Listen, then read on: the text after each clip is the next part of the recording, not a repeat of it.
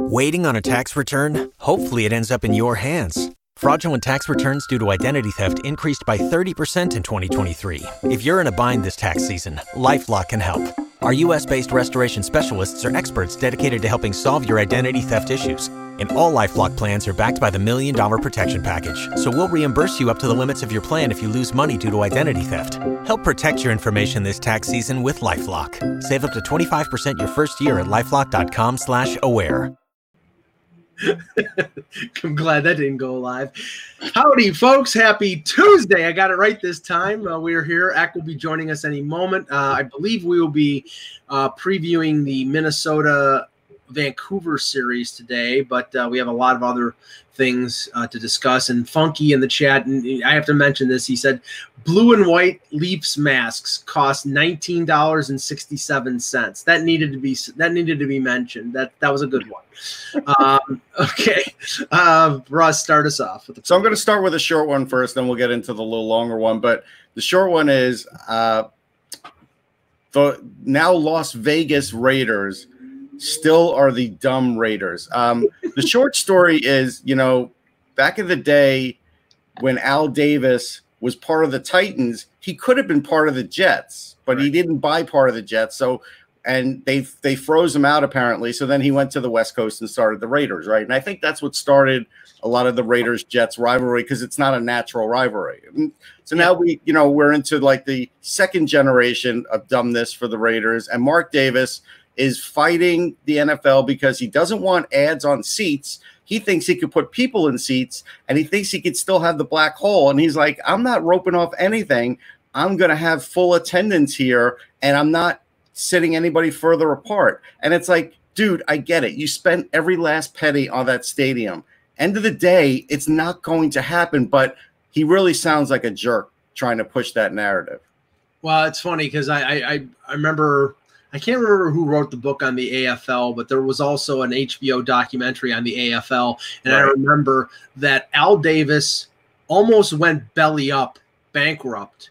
And it was like, I think it was like maybe 65, 66, something like that. And Ralph Wilson, the Bills owner, had to basically give him a loan to keep them above water. And then they had started having some success. Yeah. So they were fine. But yeah, I mean, that franchise has been run as pretty much they've won Super Bowls. They've had their commitment to excellence, but I think that's a long time ago, man. Yeah, but now it's commitment to excrement.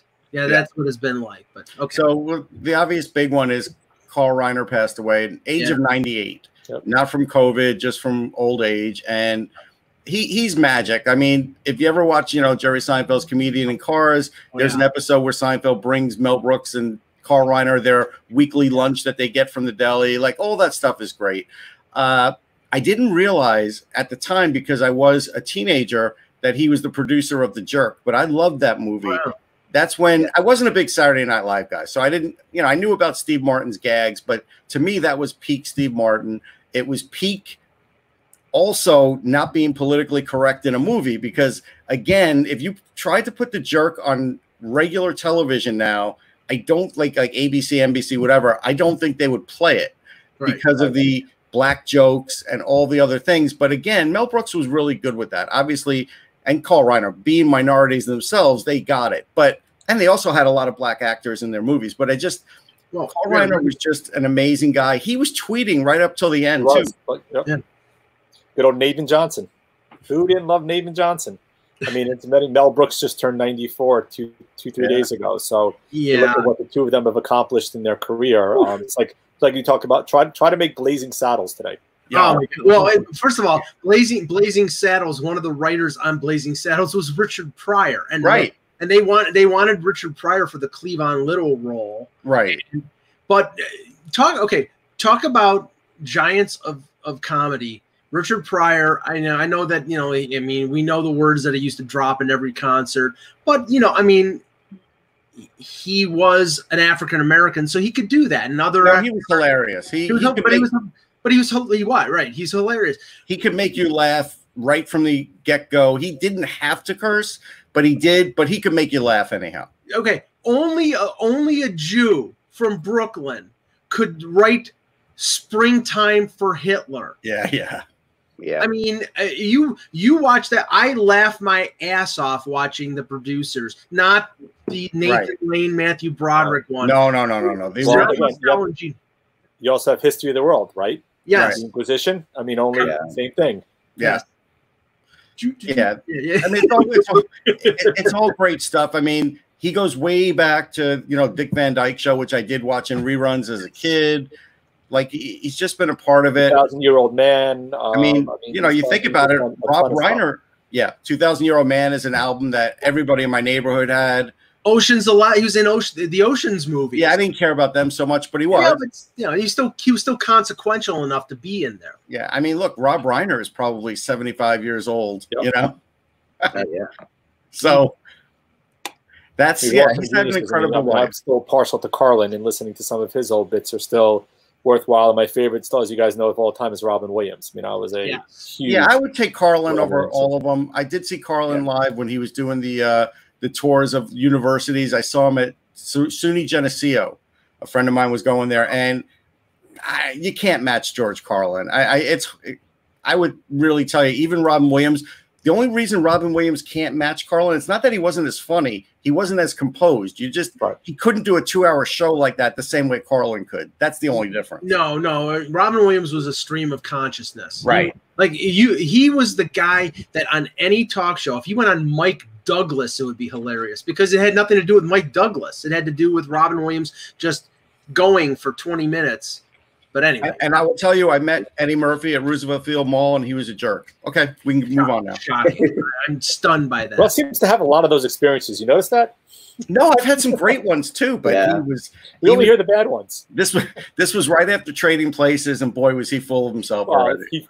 Look at, you can mildly understand. I mean, granted, okay, but here's the thing: he lived under the cliffs, which is I don't know if you remember this. So I worked in that mall, right? I worked in Roosevelt Field Mall for like 3-4 years.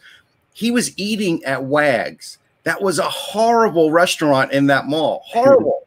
And he was eating there. So if he was such a big shot, what the hell was he doing there? He should have been eating at Houlihan's. Well, Billy Joel was eating at Houlihan's at least. Well, maybe if you had met Eddie Murphy after Harlem Nights, he would have been nicer. Maybe.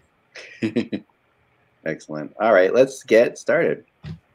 Nothing is up. Good discussion. Here we go. Here's the 30th, right? The 30th for sure. Yes. Okay. Hello, Hockey World. It is Tuesday, June 30th, 2020. I'm Michael Agello. I'm Jan Levine. I'm Russ Cohen, and I think this is Mike's third day in a row with Gray. And I'm Eklund. You're watching HockeyBuzzCast at HockeyBuzz.com. This is the podcast that comes every Monday through Friday to fill you into the comings and goings in the hockey world. And we are going to get to that. Today we're going to talk about the Minnesota-Vancouver series for a little bit. Yeah. But before we do that, the news coming, we have just a little more hosty stuff. We're not going to talk too much about it because we talked about it a ton. My latest, and I know other people are writing this too, but my latest is that the NHL is going to be going with Toronto and Vegas. And I was told also in the announcement would be said that Edmonton would be the backup, and that they would really, that they're seriously, because there is definitely a fear the NHL has of Vegas and what's happening in Vegas. So pretty much like we talked about yesterday, Toronto looks like it's going to probably get this. And I know it makes sense for some things. I know it's going to make it easier for the mainstream rights holders up there for sure. Yeah. But I don't know. It's still a pretty big city with potential. There's one change, and it's a very subtle one. And I did see some people that I know saying, hey, we talked about this yesterday. They're not thrilled as Torontonians with all these NHLers coming through. They are now, people who live there now are going to have to wear masks out in the street. And I think they're doing that knowing that they're going to have an influx now of people here coming from the NHL team. So I think they've done that, and it was smart to do it ahead of time. Well, sort of folded into this story was the report yesterday that another 15 players had tested positive. So that makes a grand total of 26. But the number of tests had gone up significantly. So, I know that everybody – I thought it was a sort of misrepresentative that everybody was just adding the 15 to the existing 11 and saying, okay, now it's 10%. No, it's 5. It's basically around 5%. Right. But in a week, those 11 players that tested positive might be ready to even play skate. So I think that, there seems to be, I want to get everybody's thought on this. There just seems to be, and I think it was sort of folded into the report that Eric Engels, former hockey buzzer, made this morning on Sportsnet, or not on Sportsnet, but via Twitter, yeah. Talking about a number of players who were,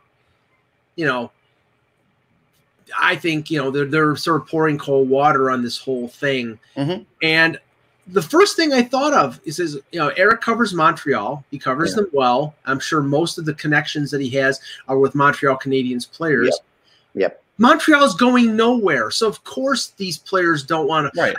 I know. I tend to accentuate that because I'm not a big Habs fan, but the mindset of a team like Chicago or Montreal, who have little chance of advancing and winning the Stanley Cup, is about the same as the LA Kings when Drew Doughty came out and criticized the whole thing. You go and ask somebody on Tampa Bay or Boston, I'm sure that probably 80% of those players want to play. So that I think, honestly, 5% is acceptable for this, mainly because most of that 5%, none of them will ever have long illness from it.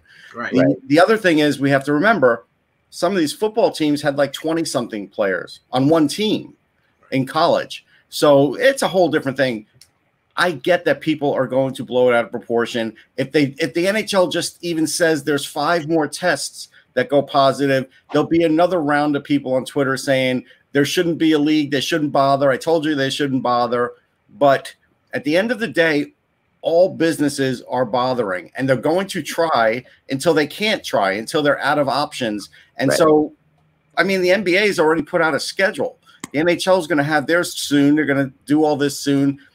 I don't have a problem with that. We have to see where it's going to go. But again, to just summarily say this is stupid, it shouldn't happen, it's stupid to say because you don't even know where you'll be in a month anyhow. And so you might as well try. Yeah, and I think they are going to get. I mean, I think Eric Engels even said that, and what Kevin said the other day, that this is a joining league, that these players are all for one for all type mentality. So and actually, like he copied the text message of a player that he didn't identify, of course, and even that player said, we're sort of a go along, get along league. And, there's money to be made in the playoffs and there's financial repercussions. But a lot of these players are like, bedamned the financial repercussions. Okay, well, that's great. If you, that's fine. But when you come crying about escrow like Ryan Kessler and Artemi Panarin did, well, excuse me, you're to blame if you want everything shut down because the solution is to play the playoffs. Yeah. Yeah. And the Panarin thing seemed to be very much an agent run thing. Yeah, it might have been. It was. I think it was partially agent run, but it was partially Panarin run too. There's no question about it. Panarin had to agree to that to let that get out there.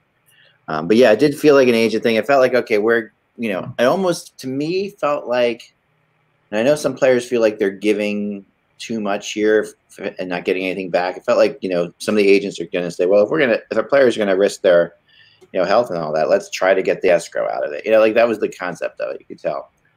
But it didn't go anywhere fast, and it's not going to go anywhere from now because players, for the most part, realize the issues with the NHL. They realize why they have to play too. They're not. I mean, look, at the end of the day, sorry, Jen, I was just going to say the option is they might not have a league to come back to. Then what would they say if they didn't try and play to save a league? Yeah. Well, and remember for the NHL, right? We talked about baseball, right? And there's several players in baseball opting out for family reasons. In basketball, also look at Avery Bradley who did it. You have Ryan Zimmerman who did it. You have Ian Desmond came out. All of them. Joe Ross came out. Right? They have valid reasons with some family issues, right? But the big difference, at least in Major League Baseball, you're now entering the regular season, right? A whole different aspect when it comes to basketball and hockey when you start the playoffs, right? That's the goal.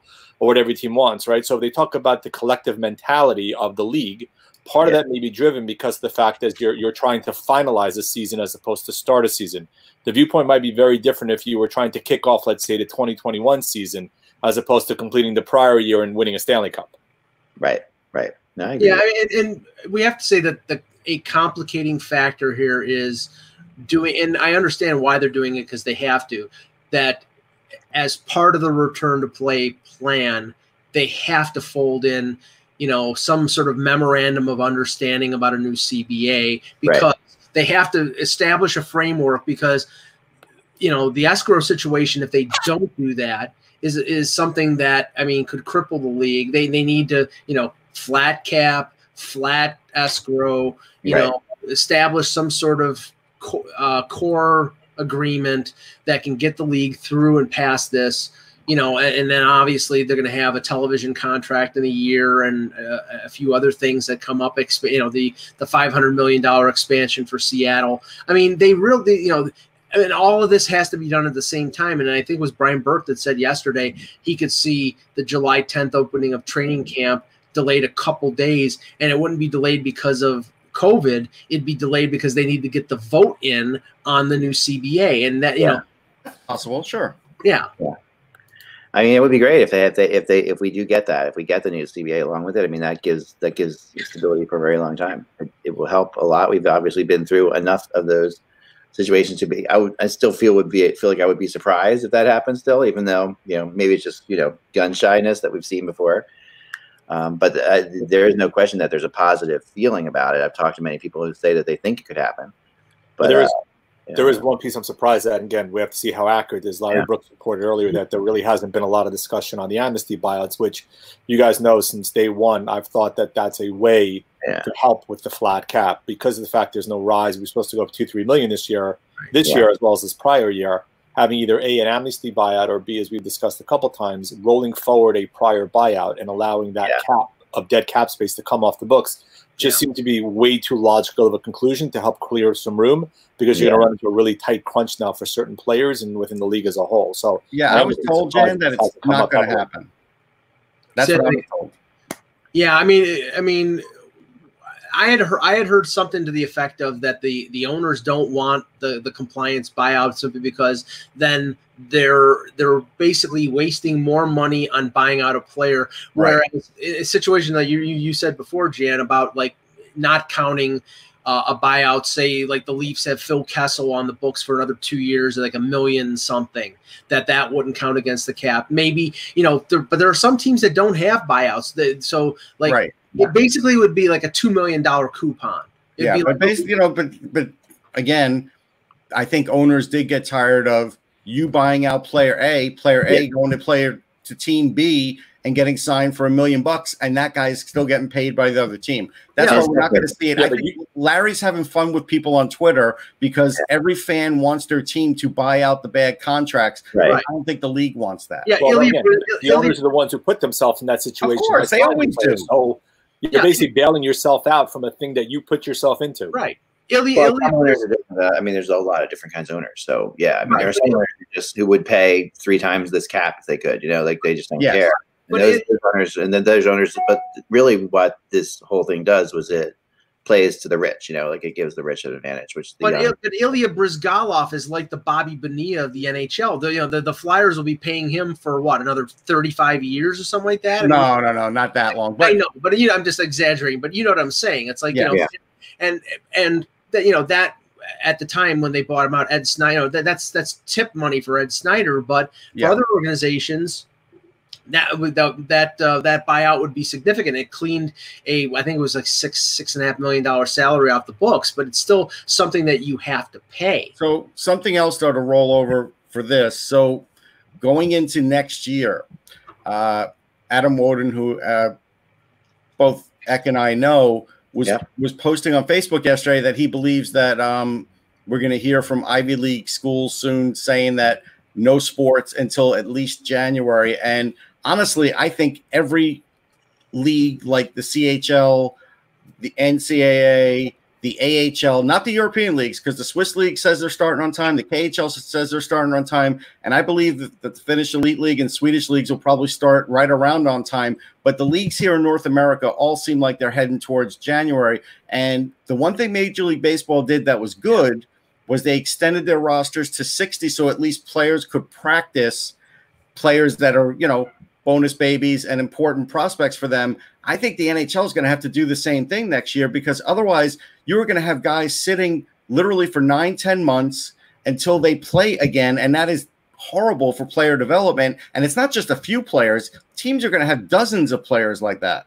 Right. I mean, we and this is in a different sport. We saw the report from Mike Harrington about the Buffalo Bisons. So we know that there's not going to be any minor leagues in baseball. But in terms of the AHL, I would assume that the AHL is probably not going to start. If the NHL is not going to start until January, the AHL is probably not going to start until January, because the AHL, unlike the NHL, needs those butts in the seats and concessions to be sold to survive. So, and that's probably the same case with NCAA hockey, with the CHL, but those European leagues, Russ, like we were talking about yesterday, the KHL is starting in September. The Swiss league, the Swedish league, the Finnish league, they're going to start on time. That's going to be an advantage for them if, obviously if there's. Yeah, I mean, some players could go over there, but like if you're an NCAA player, you can't because you're going to lose your eligibility. But I'm just saying, end of the day, I think teams are going to, I think the league is going to have to do something and put in a mandate and say, okay, we are going to allow this number on a roster so you can have a taxi squad of players that can at least skate and scrimmage and be coached and get something out of this. Because otherwise, the only other thing that's going to happen is there'll be like a virtual, rookie camp at some point after the draft. But again, other than that, and they'll be able to skate at the center and stuff. But after that, they're not going to have anything. They're not going to have anything. I know. It's going to be bizarre fall for this. I mean, and they do agree that I think all colleges. I mean, this is Ivy League. You're starting it, but I think 2 months. I mean, September. Yeah. But the one thing though is, and I suggested that there probably should be some sort of mini camp that these teams have available to them. But a team like Buffalo, a team like Detroit or Ottawa, who have not played since the middle of March and who did not make and aren't going to training camp and will not play in the 2014 playoff, they will go 9 months without playing hockey. So there has to be probably some sort of special dispensation, some sort of ability of these teams to have some sort of mini camp like the NFL does to get players on the ice, or something, because they're going to be at a disadvantage when they start up with regular training camps in December, because they will have been dormant for all that time. Right. Yeah, there's one more bit of news, Zach. The Colorado Avalanche are going to bring Bowen Byram, one of their top picks from a couple of years ago, well, 2019 actually, to camp. And this is massive. I don't want to say it's as big as Cale Makar, but I think it's just a slight level below that. Yeah. And I only say that because Makar had a few more the NCAA games I think were really good for Makar, and I think that put him even just a little ahead of Byram. But this guy is an elite skater. He's a tremendous offensive defenseman, but he's also a defenseman that could skate the puck out of trouble. Yeah. Excellent passer, can play the power play if they wanted him to. But even if they throw him on the third pair, this is another reason why preseason I picked Colorado to win it all, because they have a lot of young legs and they had players that they could possibly add on. And now, the way this situation is, they're gaining depth here. They've got Rantanen, who's skating for the first time today. Yeah.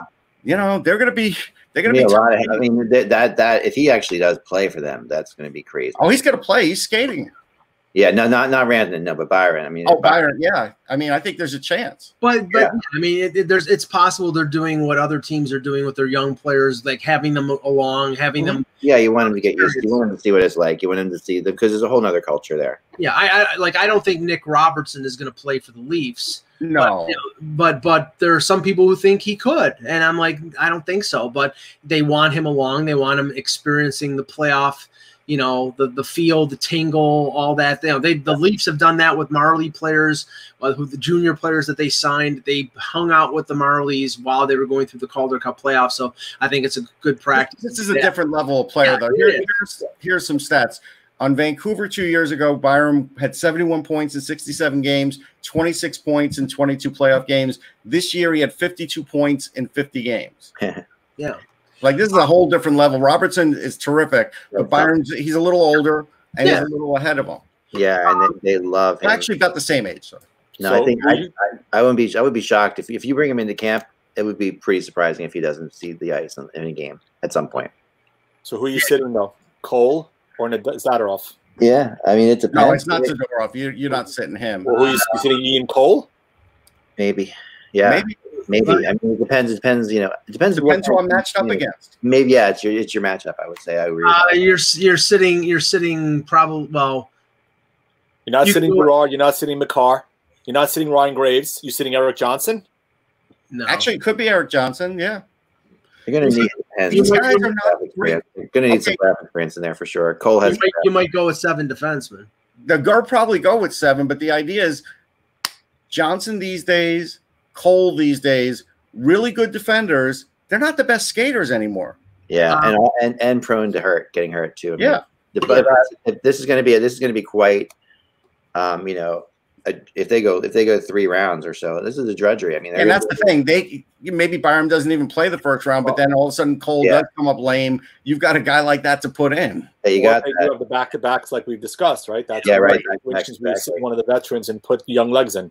Exactly. I would say in the preseason, you probably see Byram because they probably want to see what he can do.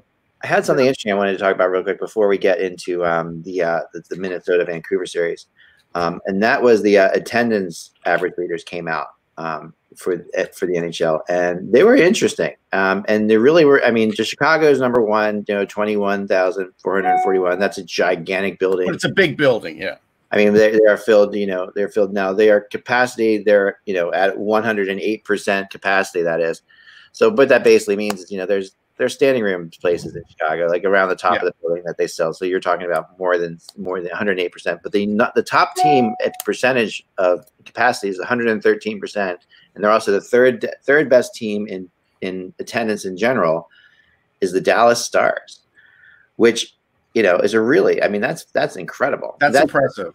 And that's especially for a team that plays a boring style of hockey. They do play boring style hockey, but the Dallas model, which I've always been waiting to see it come into fruition, and now you're seeing it. I mean, the model that they did there was such the model that teams need to do in the NHL. The way they built that, you knew it. Like when I was there for the All-Star game years and years ago, and they really had they had us go around and we saw the youth hockey system that was going on there. They really were proud of their youth hockey system.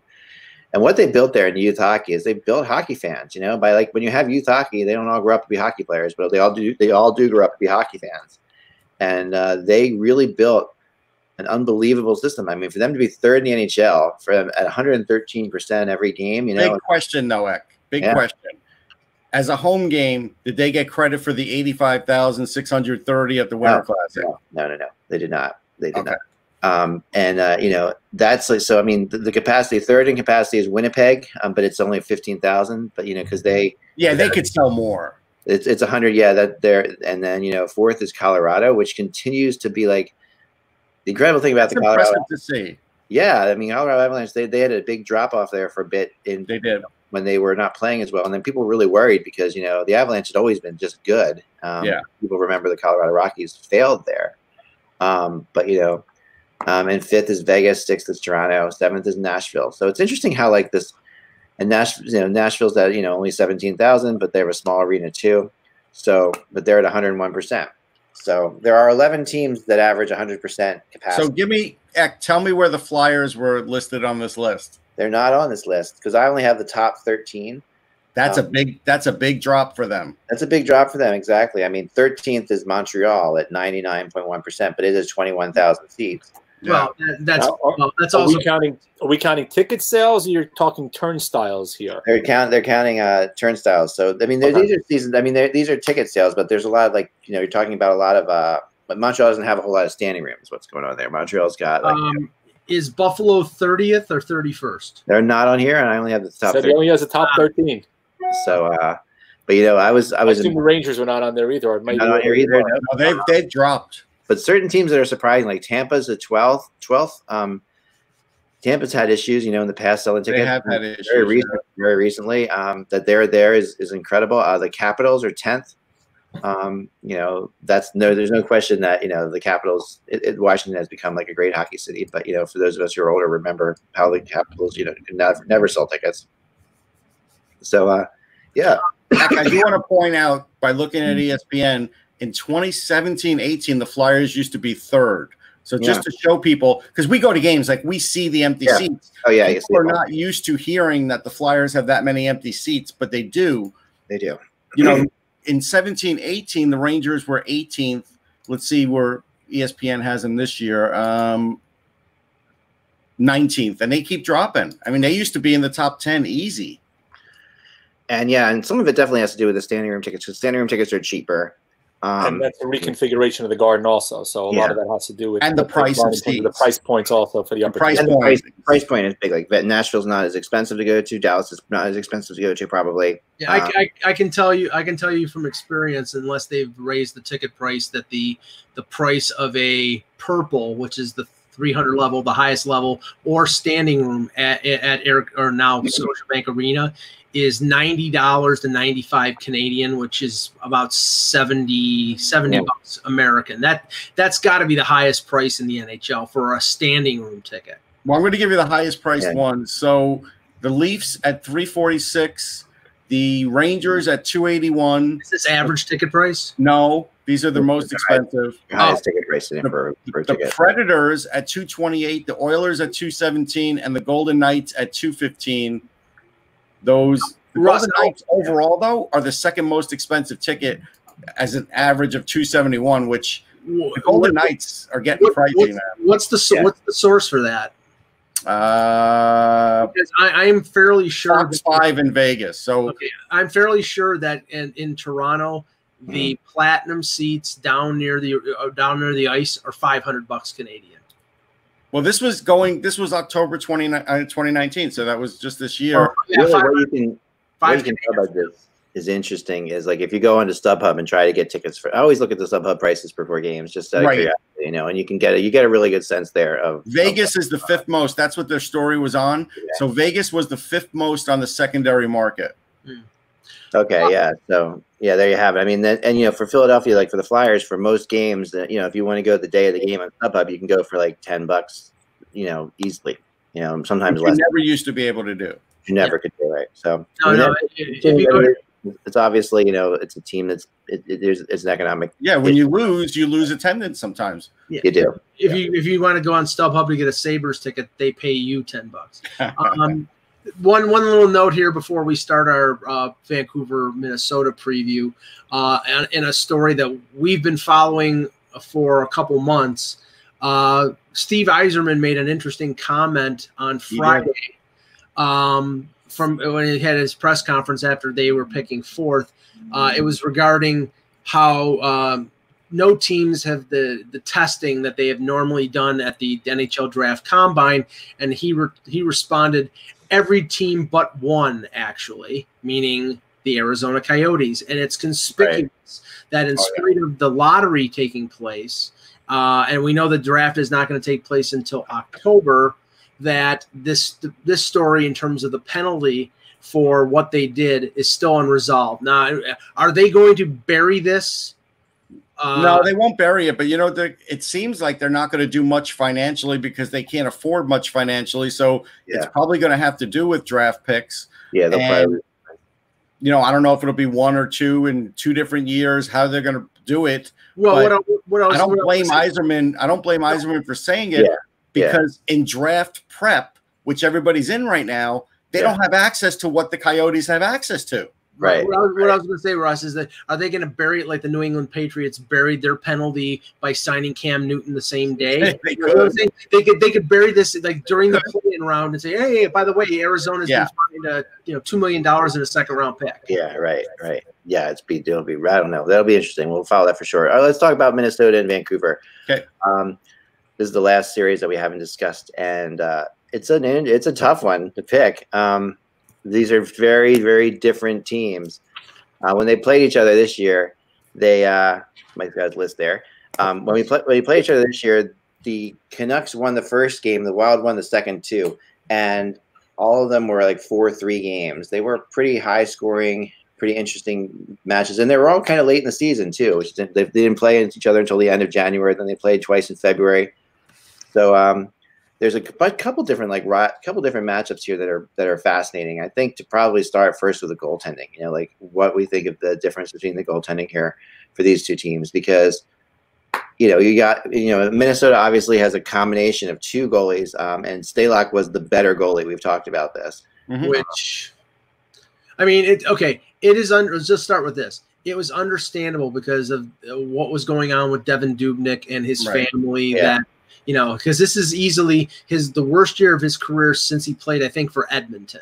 Right. So understandable. And Stalock played 38 of their 70. I think it was 70 games. Yeah.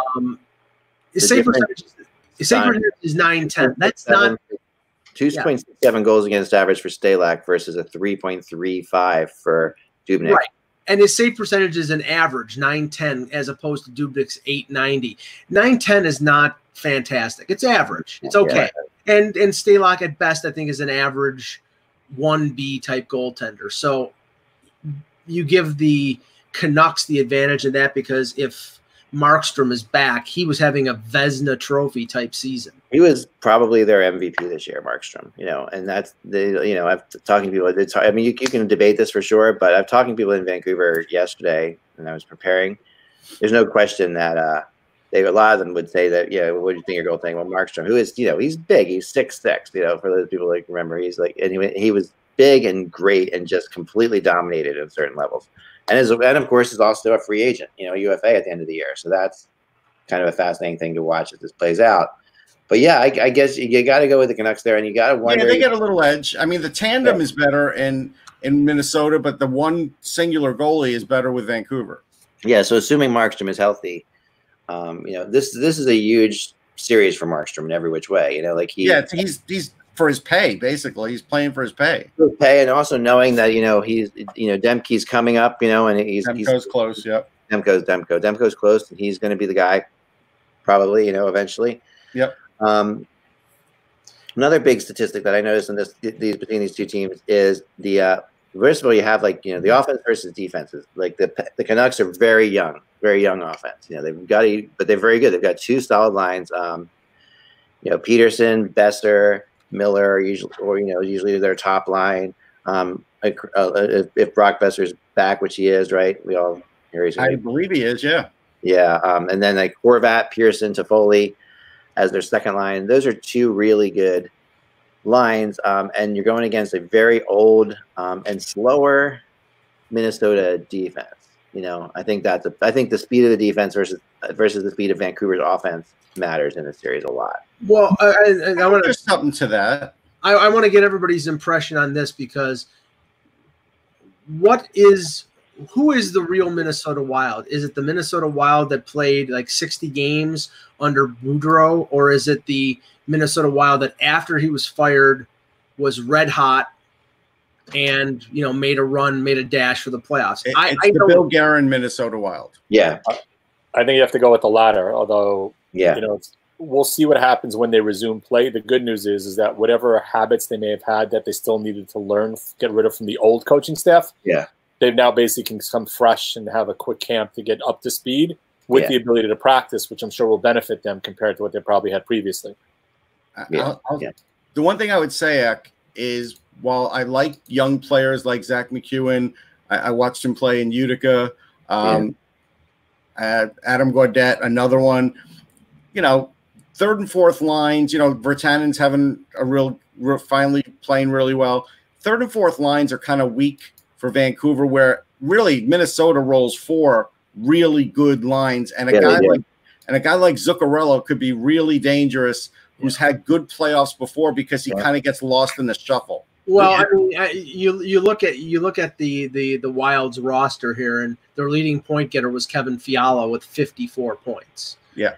Their leading goal scorer was Zach Parise, 35-year-old Zach Parise, who they tried to trade at the deadline, by the way, with 25 goals. They're not an awe-inspiring offense. But here's the thing, Mike, about that. Even strength, they were fourth in the NHL offensively.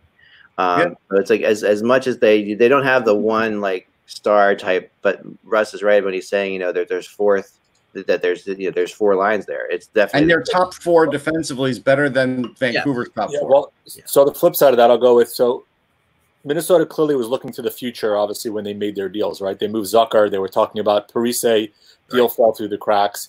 On the flip side, the thing that I do like on the third and fourth line for Vancouver, which I think is something to watch, when you're getting Michael Furlan back, and you know he can be an agitator, you have the same thing with Antoine Roussel. Both of those guys are kind of guys who are poop stirrers and can kind of mix things up and change the tone of the game. That's, I think, an advantage that they have. When you couple that, when you go against their first two lines that are scorers, totally different dynamic that you have to face within a game when you go from the first two lines to the last two lines there. Yeah, Roussel, and I'll say this in the most positive sense, he's a weasel. And, but he's the type of guy in a playoff scenario, who will get under your skin and drive you crazy. So that could be effective. I mean, the guy who really is coming into his own for Minnesota is Kevin Fiala. You know, he has been, and this was you could see this coming. I mean, Fiala always had this huge ability. I still am convinced to this day that the Predators probably win the Stanley Cup that year if Fiala doesn't go out in the first round. Yeah, that really hurt him because he was doing well. Yeah, he was.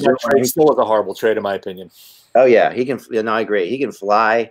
And he's been he's been with Eric Stahl and Greenway, and that line has been really something. I mean, they've been that is a fun line to watch. 3 different kinds of players, all of whom, can do different things. That's a tough line. And when you look at the look at the Vancouver defense, it's got to match up against those guys. You don't see a whole lot that can, like that, in my opinion, you've got Edler, you've got Stetcher, you've got Myers. Tanev. Yeah, I mean, that is a really weak line. It's not a playoff. I mean, they'll play 4, and their 4 is okay. They're okay, but that's not a playoff defense to me. That's not a playoff defense. Look, Quinn Hughes is as good as almost any defense in the league right now. He's also much more of an offensive player than a defense. No, but he's still going to have the puck, and other guys won't. They could cover up some ills with that, and Suter had an amazing year too. I mean, we should talk about the amount of minutes that get thrown on him, but end of the day, I'll give Minnesota the edge on defense, but I will say that Vancouver could cover up some of their ills with young legs that they have on defense. Right. And, then they do have veterans like Edler too. So it's not horrific. I mean, certainly Hughes has helped them a lot. Yeah, I mean, and the little trade deadline sneaky move that the Wild made, which no one thought was going to pay off, but did in the 14 games with Alex Galchenyuk. That was smart. We talked about it though. We did. Yeah, he had 7 points in 14 games for the Wild. Well, he's singing for his supper. He's right. It was a no risk move. It really was. Had so many. He's like the 9 lives of Alex Galchenyuk. This is number 5. And remember, there's nobody on Vancouver that's like Mikko Koivu. They don't have a guy like that. Yeah, that's true. Through the wars like that. Well, I mean, the closest they have is a guy who's been hurt off and on the last 3 seasons, and he's not as good as Koivu, but a guy like Brandon Sutter, right? That type of player, but he never can stay healthy. Now, I think we know the answer to this, but until it's officially answered, we have to consider it as a situation that could swing the series one way or the other. We know that Minnesota wants to sign Kirill Kaprizov. Right. If they do, if he's available for the playoffs, that gives them a scorer that they didn't think they were going to have. And I don't think they're going to get him, though. I don't think so either. But I mean, until the NHL makes that decision, factor it in. It's possible. I mean, the Wild had 11 forwards with 20 points, and I don't know if anybody else in the NHL can say that. That's a lot of forwards. Yeah, I mean, like I said, they could roll 4 lines. Their 4 lines are really acceptable. Not one of their lines is better than the top 2 of Vancouver, but the 4 are valuable. And if they roll 4, they could cause some problems for Vancouver. There's no question about it, because you could love Antoine Roussel all you want and Zach McEwen and guys like that. But at the end of the day, the Zuccarello line and the Koivu line will end up beating those lines and beat them in faceoffs, beat them in a lot of things. Yeah, and I don't often get into the possession Corsi type things, but there is a really telling one in this one, which is that Hughes like you talked about. Oh yeah, it's amazing. He's the only Canucks defenseman though with positive possession numbers, while the Wild had 8 forwards, above 50% with the Corsi ratings. So that is that when you talk about possession, that means the Wild are going to have the puck a lot. This is the Wild. Yeah, Wild are going to have the puck, and you're going to look at a counterattack game out of Vancouver. They have to stop the puck. That's their big thing. Yeah, but power plays. That's the last thing I'll say about this thing. Was always a big deal, right? And in this one, you do have a really interesting thing because you have the Canucks are fourth in the NHL in power play, while the Wild's penalty kill is 25th. So there you're looking at, a really good power play versus a really bad. Hughes and Pedersen, man, and you don't want to put those guys on the power play. Right. Hughes, Pedersen, and Besser. Besser. Right. Horvat's pretty darn good also. I would have to stay out. They have to stay out of the box. Yeah. And they just added Foley, which is also a nice ad for them as well. Yeah, that's a nice ad. Yeah, they have to. Edition. Sorry, Minnesota has to keep it even strength if they want to win. Yeah. I mean, the Vancouver power penalty kill is right about in the middle. They're 16th in the NHL. The Wild power play is 11th. So that's basically two kind of middle road teams there. So it doesn't matter as much as it does for the Wild to stay out of the penalty box. Also, when you look at the like I said, they're the fourth best scoring team 5-on-5. So the Wild want to stay even strength. Yeah, they do. So the way the game's reffed, could play into it. That does play into it. You've got refs who are going to call. It'd be interesting to see how they. We have no idea what the refs are going to be like in this new season. I know. Are they going to be going like normally in the beginning of seasons? We see refs calling more penalties, right? And I think they're going to be in playoff swallow the whistle mode for a lot of it. I think they are too. I think they're going to be very reluctant to be the difference makers in these games. Yeah. Well, it's not like the home crowd's going to sway a call. That's true. That is true. I mean, so that'll be, so there's a lot. I mean, as far as picking this one goes, anyone's guess, I think. It's hard. I would say this. If Minnesota had Dubnyk at his best, I think they could win this series. Yeah. Now, maybe emotionally he is more straightened out after, 4 or 5 months away from the game, and he can return to the goalie we all know he is. But I'm going on the assumption that it's possible they're going to go with Stalock, because Stalock was their go-to guy, and if that's the case, I'm picking Vancouver in 4. I think that they're better offensively. I know that Minnesota's got more veterans, and usually I go with a team that has veterans, but I think the offensive ability of the Canucks. And they're, if they get good goaltending out of Markstrom, I think they'll win this series going away. Yeah. I think that's possible. Russ, what are your thoughts? Yeah, I'm going to go Vancouver with a 3-2, simply because maybe Markstrom won't be 100%, but still an 85% Markstrom is better than what the Wild have, and I do worry about if Vancouver plays at a high pace, can Minnesota keep up that pace? That's what I would worry about on the Minnesota. Yeah. I'll agree with Russ. 3-2 Vancouver. My wild card though on the Minnesota side is Kevin Fiala. If Fiala plays like he did earlier this season, and in fact, you talked about speed, he's the guy on Minnesota that has speed. Yeah. If he can change a game with his speed, especially even against the Hughes pairing, that to me would flip the edge to Minnesota slightly. But I do still like Markstrom the net better, and also Vancouver went out and got Foley in order to try to win this year. I do think it's a major key for them on the second line. And do you think David Poile would like to have that trade for Michael Granlund back? That's what I said before. Yeah, I mean that's just that trade has not turned out well for them, especially since Granlund is a guy who's going to walk away or they're going to let go in free agency. I think there's a question that needs to be asked. You brought up David Poile, even though it's not this series. When we get to Nashville. If they bottom out in this first round of the playoffs, do you think Poile's going to walk away? There's going to be a point where he's going to retire. I don't get it. I don't think so. Not yet. This hasn't been a great last couple of years for him. Yeah, I mean they have definitely. I mean they're at that point right now where you're going to find it to be shaky for them. Did they get as far as they can get or not? That's the issue, right? So are they heading back down or was that year's playoff? I mean, then this year's playoffs is going to be tough. I mean, they have a tough matchup. In Arizona is going to be tough on them.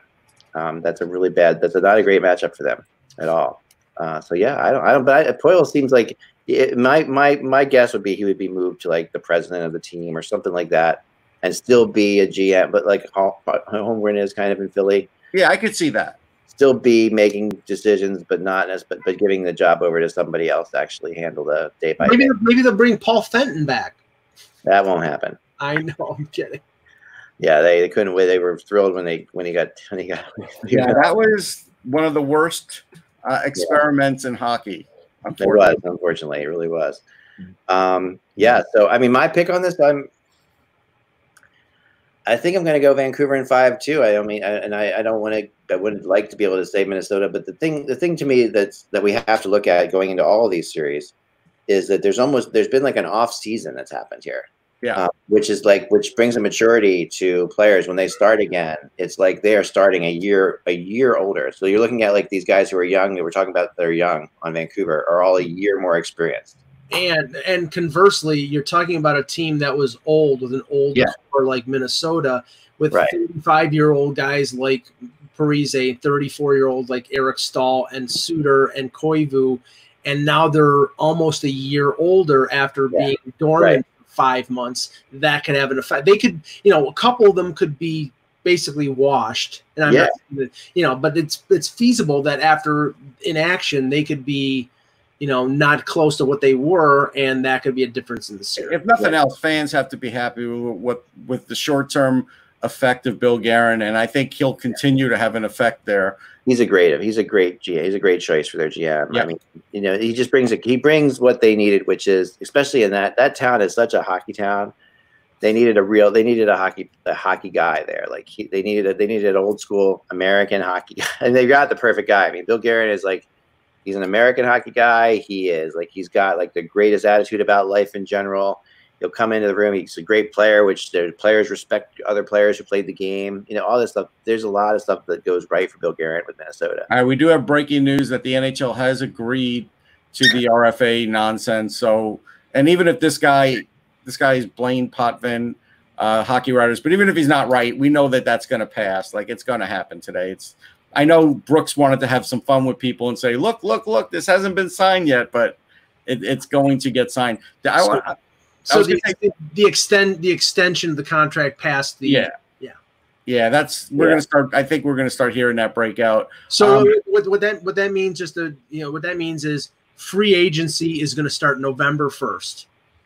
Yeah, that's probably right. Yeah. Yep. So unrestricted free agent. So folks, after a full 4 rounds of the Stanley Cup playoffs, after it is over in the early October, and after the NHL draft in October, you're going to have free agency for a month, and then it's time for training camps. Get ready for wall-to-wall hockey. Oh yeah, we're going to hockey for the next 24 months, like I said, basically. Like once this, it's going to be crazy. There is another 2 months off probably in 24 because the next season's going to go long, and it's going to stretch everything into that one too. So you're going to have these playoffs, the next 2 seasons, just constant hockey.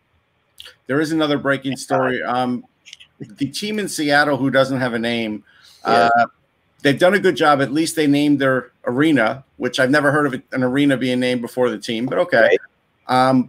But they're also going to be the first carbon neutral arena in the world, and they're going to use recycled seawater for the rink water. And that's an amazing thing, because I want to say it was about 4 or 5 years ago when the NHL started their green program where they were using recycled water for the ice, because that is something that people were looking at. I know people have stepped on the carbon neutral stuff, and I don't think that's fair to have done that. It's awesome. I mean, Minnesota does. Minnesota does their ice from the lakes up there that they have.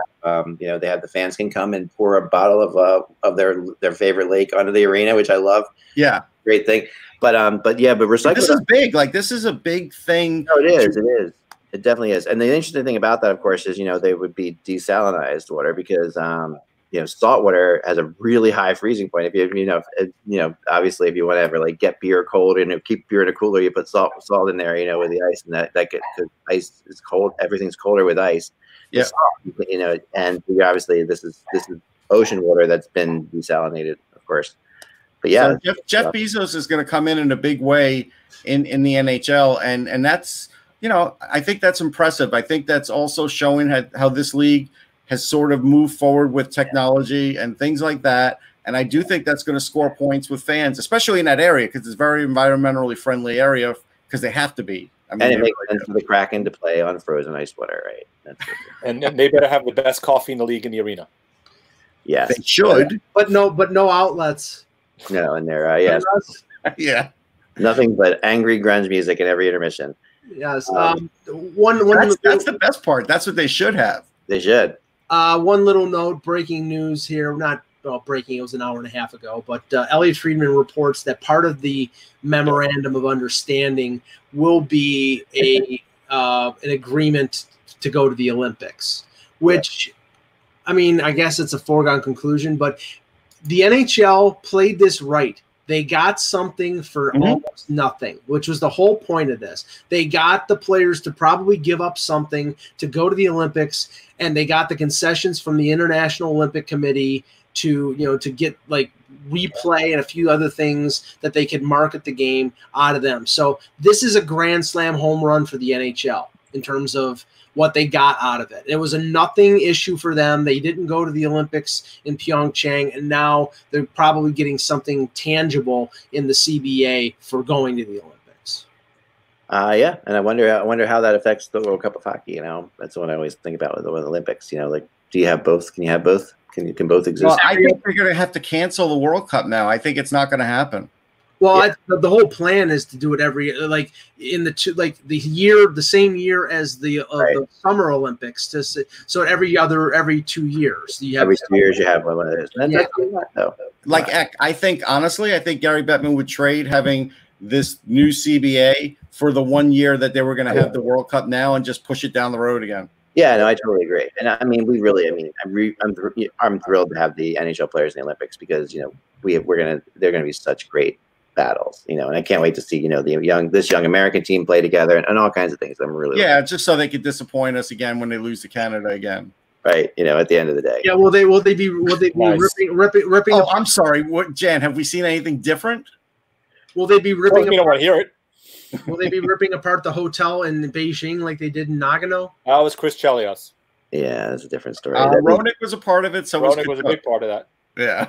I mean, at the end of the day, you know, it's always going to be the Canadians always have the centers, right? They always have the crazy centers, and they're going to bury a toonie in the ice, and they're going to do whatever they can. The Americans are going to have the better. Especially after a team that got voted to the Hall and had to see that he's the one who made the pass. So yeah. I mean, yeah, the Americans' defense is going to be phenomenal. I mean, that's just there's going to be, you know, to me, that's like, you know, and then goaltending. It will be, but they're still going to have McDavid and Crosby. Yeah, they're going to say exactly. That's a problem, right? That's a problem. I don't want to be a downer, but I'm just saying that's a problem. I mean, we may have Matthews and Eichel, but you know, McDavid's and Crosby are McDavid. Russ, what we'll need is to find the American version of Bobby Clark to do a Valerie Harlamoff on McDavid, and then everything. Well, that would be Brady Tkachuk, I guess. Yeah. Matthew. But the problem is, you do that in the Olympics, you won't be able to play in the next Olympics. Yeah. You win a gold medal, maybe worth it. Darn. There you go.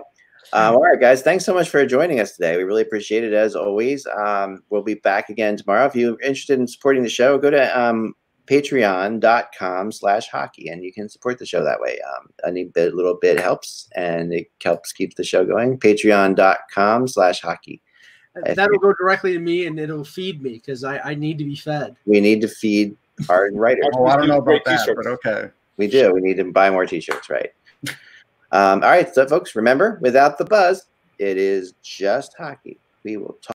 With the Lucky Land Slots, you can get lucky just about anywhere.